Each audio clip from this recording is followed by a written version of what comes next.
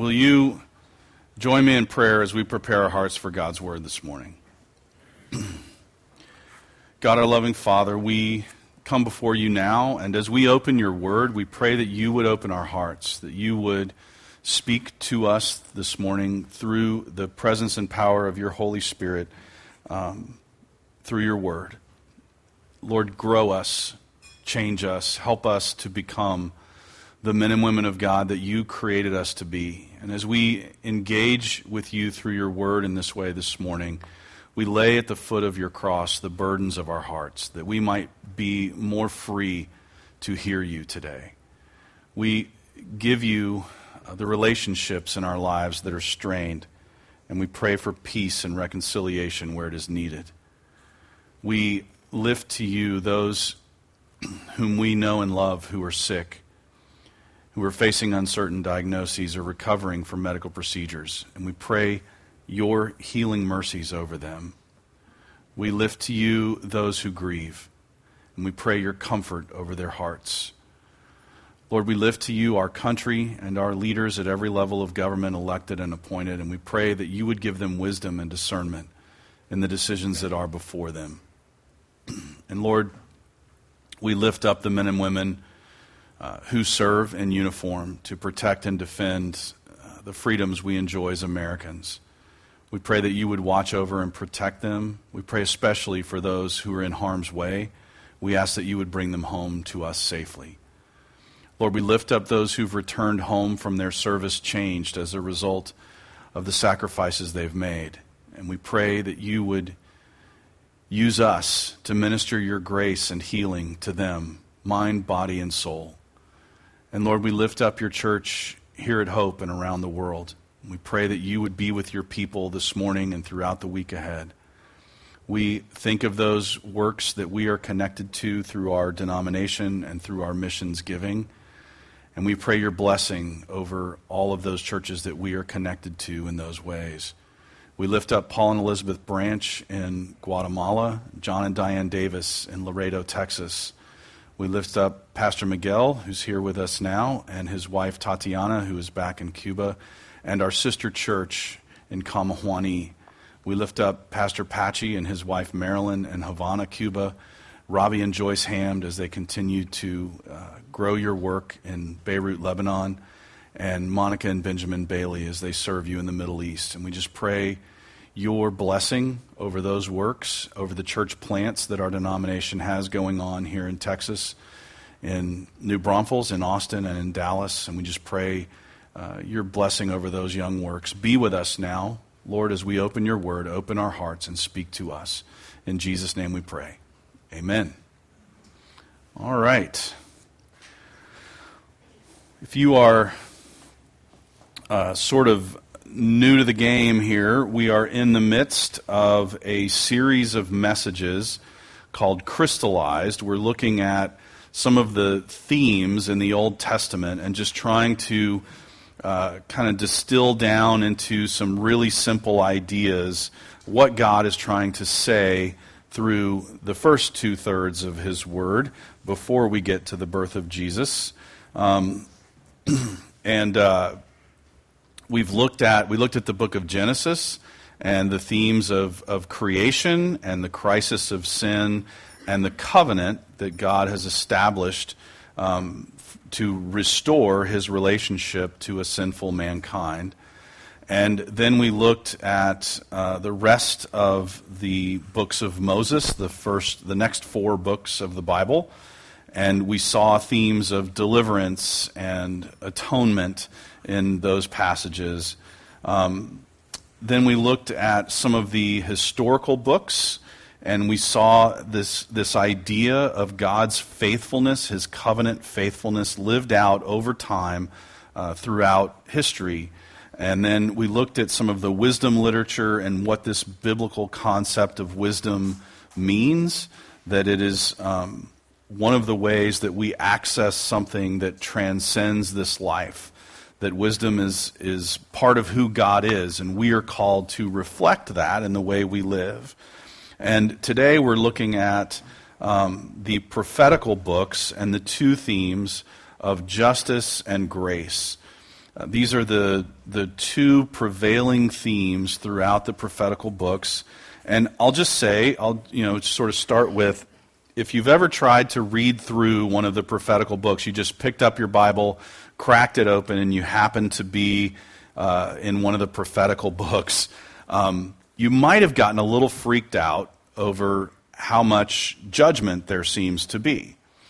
And I'll try to put it this way. The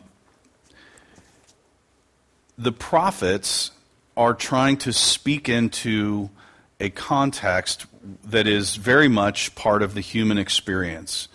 And it's simply this. We, God's people, all people, we're messed up.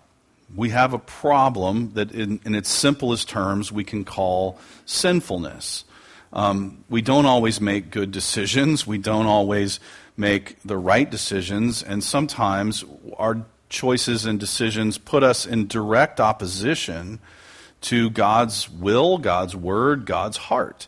And so the prophets had a tough job. Their job was to speak into the context of a group of people, oftentimes whose leaders were making decisions that were in opposition to God's word and God's heart, and sort of say to them, and this, in this sense, all of the prophecies of the Old Testament are conditional in this sense. They go like this.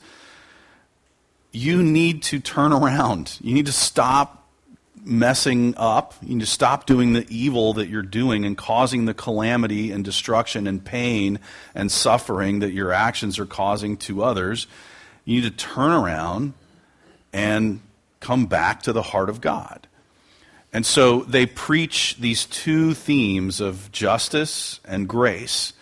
And, I've had some key friendships in my life, and some of the better ones are not afraid to tell me when I'm messing up, like, dude, stop. What are you doing? What's going on? Talk to me, right? And that's what the prophets are doing. They're trying to speak to God's people and say, enough. Turn around, come back to the heart of God, because it's a heart of grace. And so we're going to start. I'm going to jump through several little passages from various Old Testament prophets this morning, and then we'll talk about them once I'm done. But we're just going to kind of bounce back and forth to some different passages. I've arranged them more in thematic order than any other order, if you're wondering why they're in this weird arrangement. But I'm going to begin in Hosea chapter 12, verse 2. And I'm just going to read that verse, and then we'll go to Isaiah and Micah, Jeremiah, and then Joel. All right, from the book of Hosea, 12:2. The Lord has an indictment against Judah and will punish Jacob according to his ways. He will repay him according to his deeds. Couple things. Judah and Jacob, that just represents all of God's people. That's who he's speaking to. It's intended as a bit of a metaphor for everyone who God is in relationship with. And you'll also notice in this passage the legal nature of the language. God has an indictment. There's been a crime that's been committed, and the person who committed it has been caught and indicted, and now they're going to be tried. That's kind of the concept. There's this legal language, this language of justice, of divine justice in this case. Now we're going to read through a highly messianic prophecy in the book of Isaiah, chapter 53. And I'm always baffled by how Isaiah could have understood a God who became human and lived a perfect life and then offered his life as a sacrifice for our sins 600 years before Jesus was ever born. Right? This is amazingly clear for someone who's 600 years before the time. But this is from the prophet Isaiah, chapter 53, verses 4 through 6. Surely he, and he's speaking about the Messiah, surely he has borne our griefs and carried our sorrows. Yet we esteemed him stricken, smitten by God, and afflicted. But he was pierced for our transgressions. He was crushed for our iniquities. Upon him was the chastisement that brought us peace. And with his wounds we are healed. All we like sheep have gone astray. We have turned every one to his own way. And the Lord has laid on him the iniquity of us all. And then from the book of Micah, chapter 6, verses 6 through 8, you will see another sort of cryptic allusion here to a future event that God would give his firstborn son as a sacrifice for our sin. And you hear this sort of echoed through Micah several hundred years prior to Christ in this passage as he cries out, like, what will atone for sin? Do you want my firstborn? And then, of course, God will answer that question later and say, no, I'm giving my firstborn. But here we go, Micah 6, 6 through 8. With what shall I come before the Lord and bow myself before God on high? Shall I come before him with burnt offerings, with calves a year old? Will the Lord be pleased with thousands of rams, with 10,000s of rivers of oil? Shall I give my firstborn for my transgression, the fruit of my body for the sin of my soul? He has told you, O man, what is good. And what does the Lord require of you? But to do justice, and to love kindness, and to walk humbly with your God. And now I'm going to jump to the book of Jeremiah. Jeremiah was not a bullfrog. He was a prophet. And Jeremiah spoke of this. He spoke of what he called the new covenant. And I'm going to try to explain that. If you look at this podium as if it is, can you see this? You can't. But look at this window as the window of human history. All of it. So we're somewhere on here. Some would say we're right here at the end. Some would say we're somewhere in the middle. Who cares, right? It's human history, all of it. We're in here somewhere. And at some point in human history, Christ came. He came, he was born, he lived, he died on the cross, he was raised from the dead, he ascended to the right hand of God the Father. So, from the point that Adam and Eve fall and commit sin until the end of human history, that all people who are God's children in that time period fall under what's called the covenant of grace. From the point of the cross, and Jesus, as he held up the cup, said, "This cup is the new covenant in my blood." So Jeremiah talks about the new covenant. Jesus holds up the cup and says, "It's here." But the new covenant that Jeremiah talks about starts with, let's put the death of Christ right in the middle of human history. Who cares, right? Okay, so it's right here in the middle, and so the old covenant, or the covenant of grace, goes from creation to the second coming of Christ. The new covenant begins at the cross and goes past the second coming into all of eternity. So the new covenant is actually what is going to exist over here beyond human history. It's called eternity. Okay? And so Jeremiah is one of the clearest prophets in talking about this idea of the new covenant. This is one of the themes in his book and his work, and this is what he talks about when he's talking about the reality of that new covenant, that one day that goes beyond the end of human history, where we are in eternity with God. Here's what he has to say.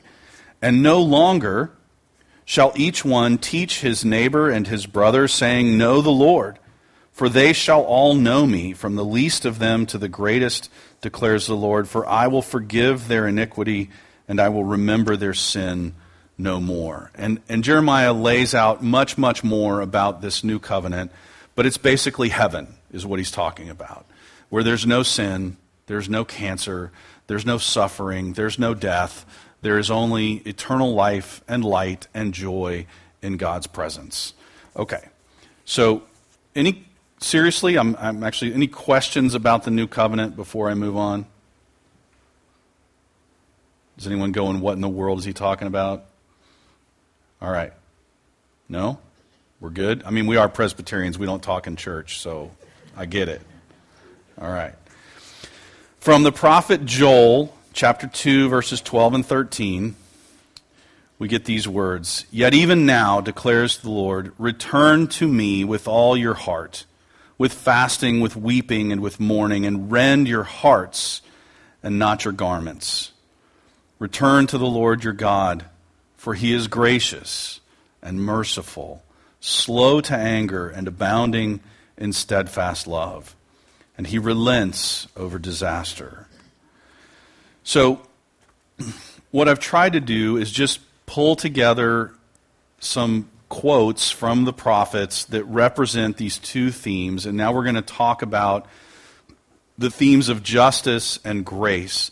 Justice has two sides. It has a divine side and a human side. So first, let's make sure that we understand divine justice. This is very simple. The concept is set up like a legal situation, a legal terminology, right? God has an indictment against sinful people like me. So let's just kind of move through what's here. God, because of his nature, must oppose sin and evil. Pain, calamity, destruction, all the consequences, death, all of it, those are things that God is against. He is against sin. He is for love and peace and righteousness and joy, but he is against sin. This is, I think, fairly obvious, right? Like, this shouldn't be a surprise to anyone. He must oppose sin because he is holy. God, the Bible says, is love. Sin is the opposite of love, and therefore, God, by his nature, being loving, must oppose sin. He is holy, and he cannot be united with anything unholy and remain holy. That's our problem. Apart from Christ, am I holy? No. I can get at least one amen out of this crowd. No, I'm not. I don't look at my position that way. I'm not a holy man. I'm a man. I'm a human. I'm a sinful man. And so the indictment that Scripture has is against me.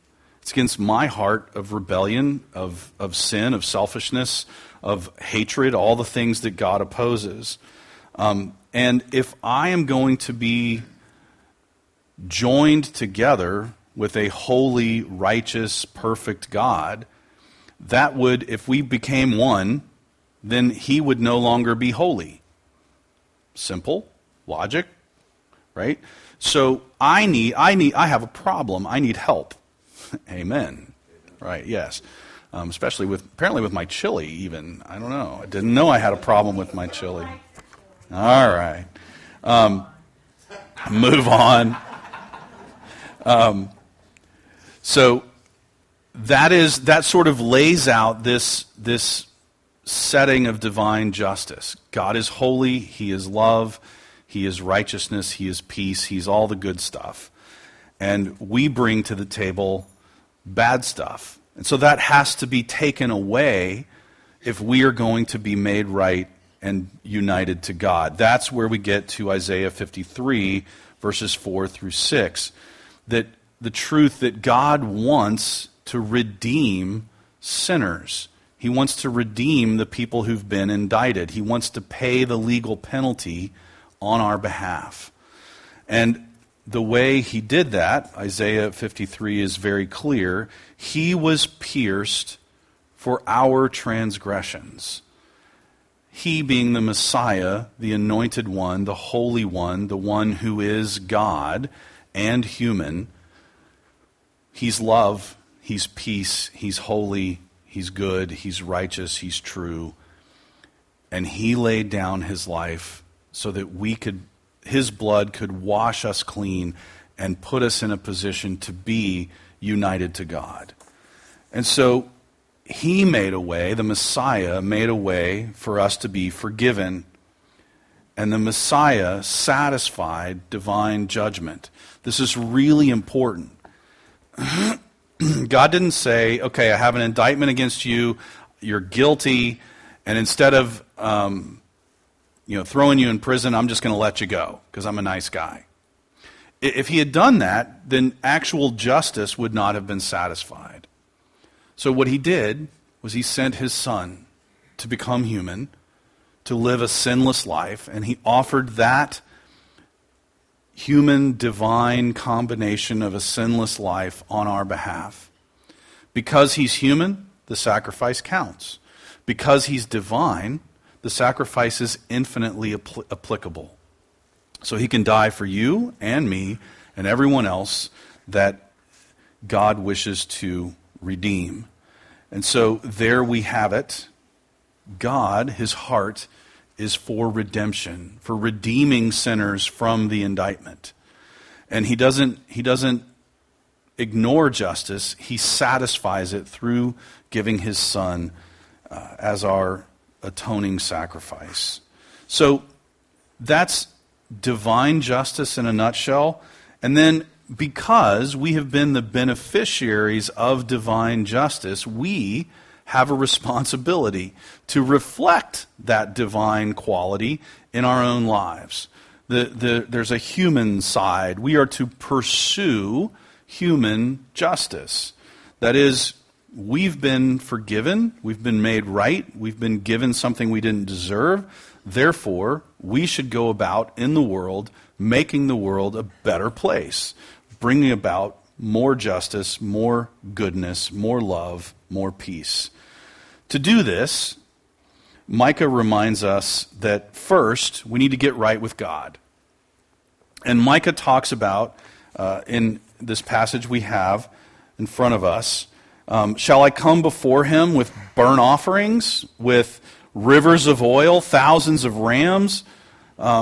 He's talking about the Old Testament sacrificial system. How much is enough to atone for my sin? And the answer is obviously none of that will actually atone for your sin.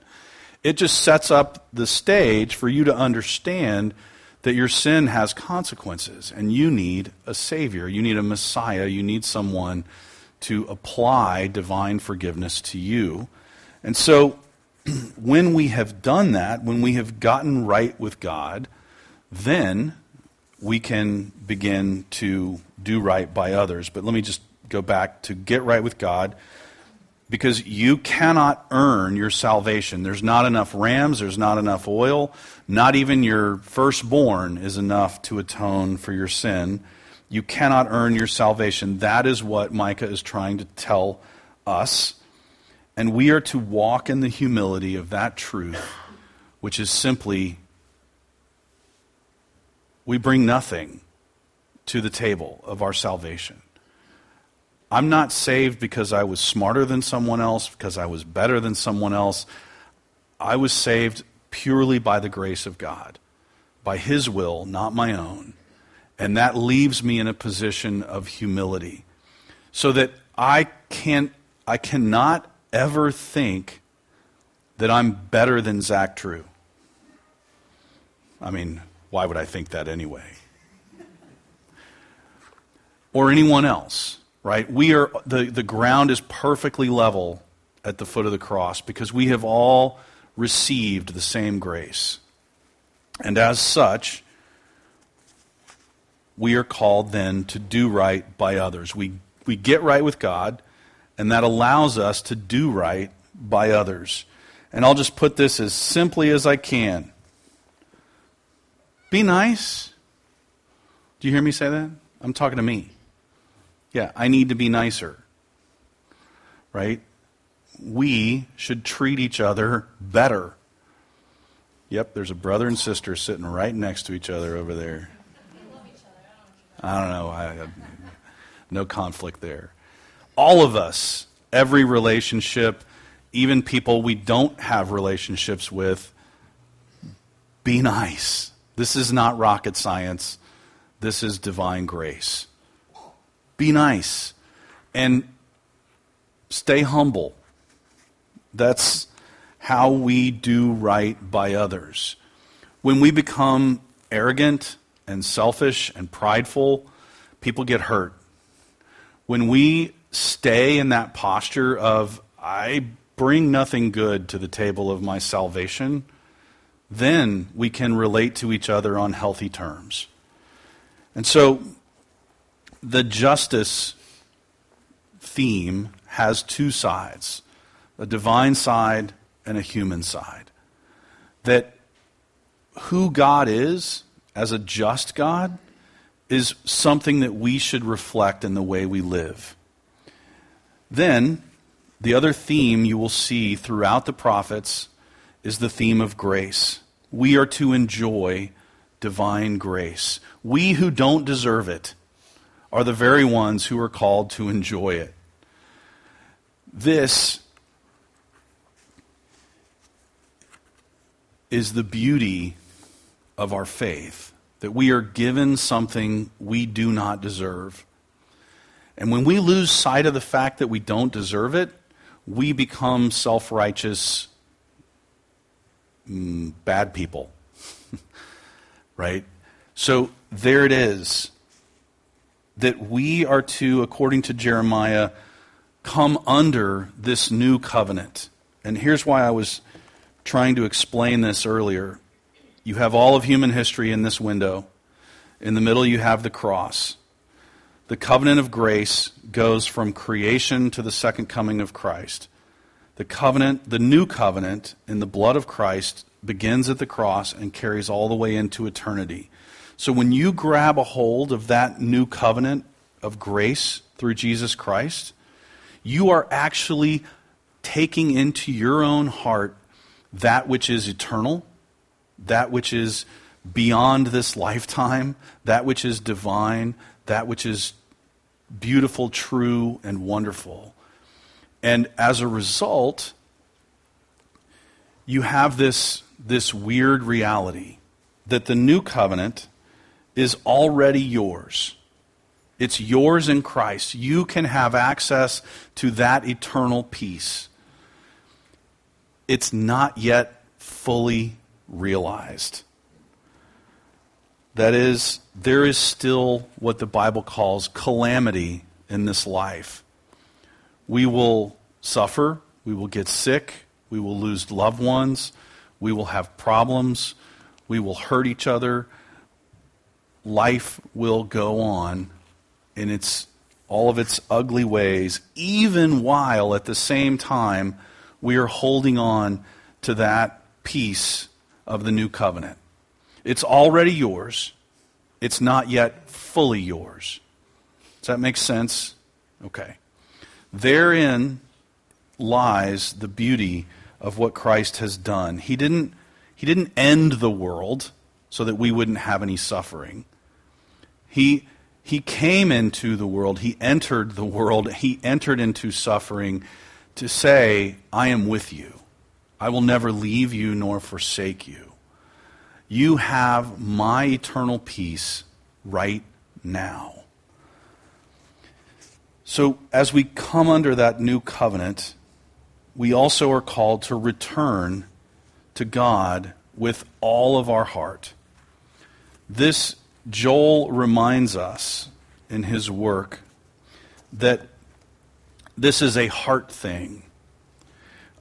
He says in verse 13, rend your hearts, not your garments.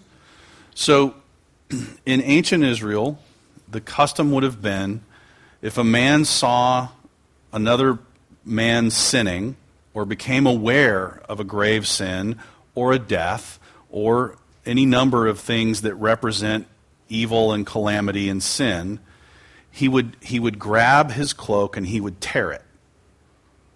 And it was a way of saying, this is unacceptable.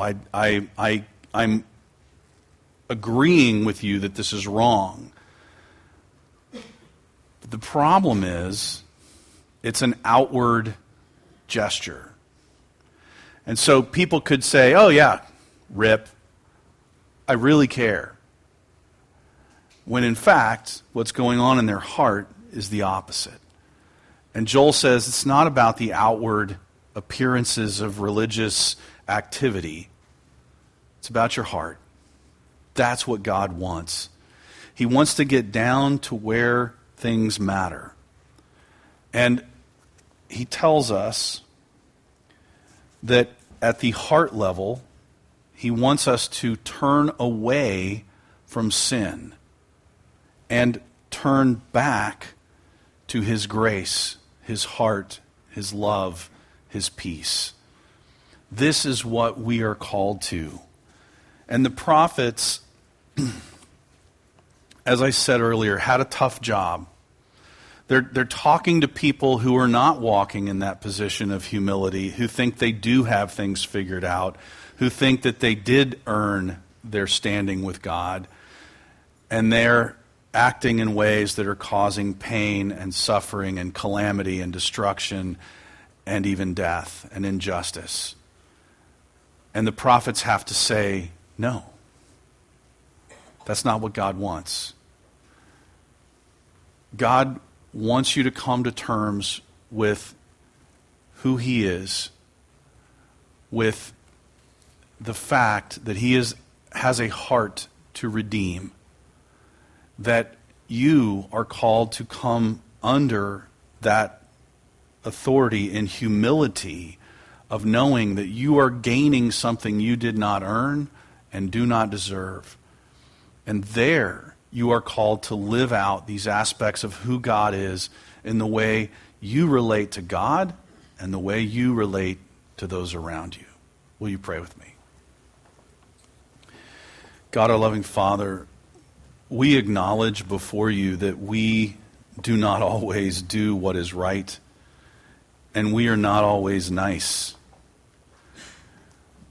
We confess to you that our hearts turn away from the love and grace and peace that are offered to us through your Son. And yet, Lord, you call us back. You call us to the heart of the matter, to come back into relationship with you, to look to your Son for forgiveness and grace eternal, to look beyond the pain of this world and to the hope eternal that you have set before us through your Son, Jesus Christ. By his stripes we are healed. Lord, help us to live out of the strength of that truth, and help us to reflect who you are to those around us, to do the right thing, to seek justice, to love being kind, and to walk in the humility of knowing that all of this was provided for us by you through Christ. It is in his name we pray. Amen.